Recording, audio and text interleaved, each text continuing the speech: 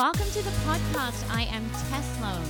And I am Alicia Adams. We are the founders of 1111 Talent Collective, which is a recruitment agency that specializes in the retail, apparel, and consumer goods industry. This is our COVID edition. What to do if your work has gone on hold. 5 creative tips to make an impact. So this is a really common concern that we're hearing right now, obviously at this time in our lives. And Tess, I know you can attest to this as well, but we've actually been through really slow times in our work lives before. It's very common in recruitment, that your work can get put on hold due to budget restrictions. We've both gone through layoffs before. So we really, truly understand kind of that underlying fear or anxiety of what to do with your time. Like, how do you still show your worth, feel valuable in this time?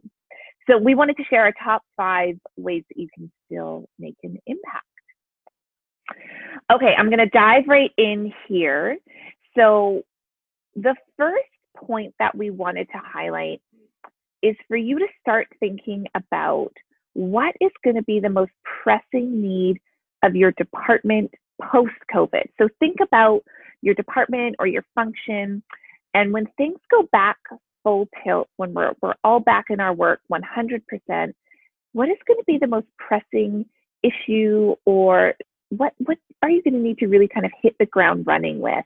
And what role do you play in that and can contribute to? So it's really about kind of putting on more of a strategy hat, and maybe you're going to need to do a little bit of research or think back to the work you were doing pre-COVID, but really kind of put yourself in almost your leadership shoes and think about your department as a whole and what's going to be that thing that you're all going to need to be all hands on deck once you're back in this work.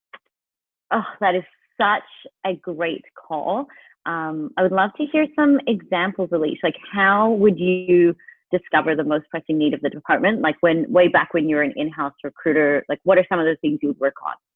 So just an example, again, as an in-house recruiter, like I said, that I would, not often, but I did have my roles stop or go on hold. I would really kind of look at the intel that I had from my hiring managers or from previous meetings I was in and really get a good sense of what was still a really hot role that was going to be a top priority when we were back in our work full time, and how could I start preparing to recruit for that? So what kind of research, what kind of sourcing could I do so I could hit the ground running? And I would also kind of think about challenges that we were having as a department. And now is a really good time to start kind of thinking about creative solutions for those. So another example of that is I created in my downtime an interview guide for hiring managers on how to assess creative talent. That was a real need in the business at the time, and it was something I could never kind of get my hands around. I didn't have the time or the bandwidth to do it. And I knew it was actually going to make a really big impact for my hiring managers. So I was able to kind of set aside some time and make that a priority. So those are a couple examples of how you can really start thinking about the needs of your department post-COVID when you're back in your seat and the light is green and you're at full tilt. Okay, so the second tip is to think about those when we have time projects. So we all have those strategy sessions or meetings. Maybe they took place at the beginning of the year or at the midpoint where you sit down with your boss or your team and you write out your, list of projects that you want to get done that year. And there's always a bucket that kind of falls to the wayside. Maybe they're really time consuming or tedious tasks. Now is a really great time to make strides in those areas and put some thought and action into those projects. Such a good call. I think I can really remember, especially being at Earls, we would have a list of when we have time projects to do. So that really resonates. But I would love an example. Like, could you give an example of what you would do? Sure, yeah. So, I mean, like I said, some of them are kind of tedious. So that could be like updating a database. Maybe you're creating training documents, like that example I gave before. Organizing an inbox. Sometimes departments have inboxes and they get totally out of control. Another really awesome thing, I love this one that often falls into the when we have time, and it shouldn't, is your own development. This is such an awesome time to have a look at what kind of online courses, maybe some management books you can read, or even your own self-development, like do an online meditation challenge. Like, it's such a great time to put some resources and energy into your own development. And like I said, this is often something that falls by the wayside, and it shouldn't. Awesome. So great. Okay, so moving on to number 3. So number 3 is plan out multiple time scenarios. So particularly during COVID-19, especially, what we're seeing is we don't have a lot of clarity on how long this is going to go on for. So I think planning out some different contingency plans, like a 30-day plan. What if we're all back to work in 30 days? What does it look like? What will we be up to? What if it's 60 days? So creating a plan for 60 days. What if it's 90 days? So 30, 60, 90 is a really nice, distinct time frame to start planning out those time frames. And this can really restore a sense of certainty and empowerment for your leadership, for yourself, for your employees, for your teams. So taking that time to create a business plan, and it will require some financial forecasting. It will require some project forecasting and some strategy work. You'll need to understand what's on if we're back in 30 days, or what actually comes off if it's not 90 days till we're back. So really understanding so you can communicate really powerfully to your team and restore for them a sense of certainty, which is a really huge gift in this time frame, I think. I love that. It feels so strategic. And how do you think this could apply, or how would this work if you're not a manager or you're not in a leadership position? Is there still opportunity to be thinking about your 30, 60, 90-day plan, and what would that look like? I think so. And I think, when you're looking at your own workload and what you've got projected or events that you've got coming up, being able to go to your manager and say, hey, I've put some thought into my own workload and my job description, and here's what I see if I'm back in 30, 60, or 90 days. It really shows you taking that extra initiatives. It shows that you're being really thoughtful and strategic about your work. And it also highlights that you see yourself there as part of the vision and part of the future for that business. I love that. That's such a great point, because I think there is some kind of uncertainty or fear with leadership right now about bringing their team back into the office, back to work. Is there going to be people that felt really disconnected? Are they going to be looking to leave or make a change? So it's a great way to show your kind of dedication to your role and your company. Totally. And even just from a basic neuroscience perspective, our brain wants certainty. It wants security. So just going through this exercise, it's giving our brain those little cues it's looking for to say, I'm safe.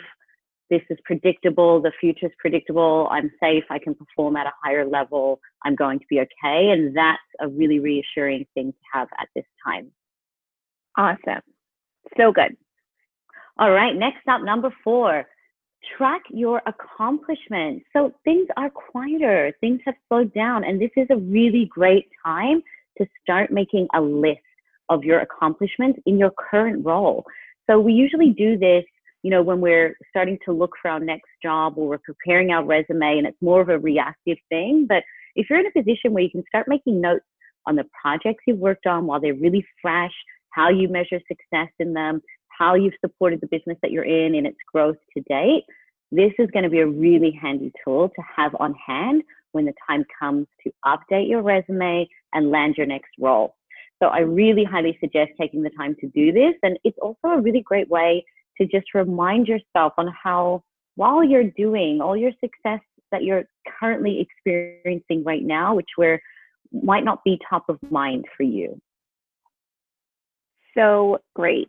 And it's also such a powerful tool to have in your back pocket if you're looking to grow and develop in your career and come back. And if you're looking for that next promotion or a new role or something else to take on, it's so powerful to come to your leader with a list of all your accomplishments and how you're ready for it, right? Yes, such a good call. Okay, great. Last one, number 5, networking. Now, it might seem like your work and your projects and your day-to-day has slowed down, but networking, in my opinion, has accelerated. It's like all of a sudden people have time, people have a want and a need to kind of have that human connection and interaction. And what better way than to, apply it to your career and how this could help you kind of get to that next level. So maybe you could spend a little extra time on LinkedIn. Tess, you and I are doing that a lot right now, and just connecting with like-minded people in our industry, sharing other people's posts, creating our own, commenting. It's really creating a sense of community in that way. And then I also think there's something to, if you've been, dying to connect with a senior leader in your industry or maybe in your company, why not reach out to them right now? They're probably, as you and I are, a little bit quieter, as everybody is, and might have a little bit more time and space to connect over Zoom or, share an email exchange so that you can start building those really foundational and important relationships to help accelerate your career. I love this one so much. And I think sometimes I get triggered on the word network or networking because it's such an old paradigm, and it sounds super greasy to me. And I always have this visceral reaction to it. But you said something in there that I could totally, that really spoke to me. But you said connect and take the time to create community. And I think that is the real takeaway from this one, is build your connections, connect with people, human to human, create community. That's actually what is so needed right now. And we know this to be true from, 20 years in recruiting. This is actually how you progress in your career. This is how you land that next job. It's through those really authentic connections that you build. Love that. That's such a great point. And I actually think we could do a whole episode or 2 or 3 on networking, because you just hit the nail on the head. It is about building authentic relationships and connections. And I think for a lot of people, that takes that greasiness out of it, right? Like it did. Totally. Yeah. Yes. Okay, awesome. So let's do a recap of the tangible takeaways from this episode. So number 1, what is going to be the most pressing need of the department post-COVID-19?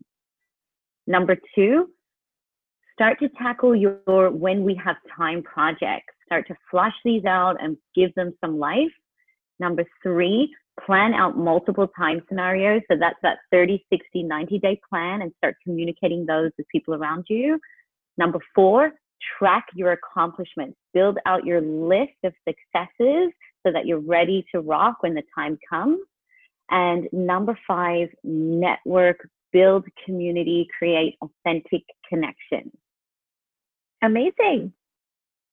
Thank you for listening. That's a wrap. Thank you. That is a wrap. If you have feedback on this episode or episode suggestions, so things you want to hear us talk about or guests you want us to interview, send them to hello@1111talent.com. Leave us a 5-star rating on iTunes and be sure to leave a comment.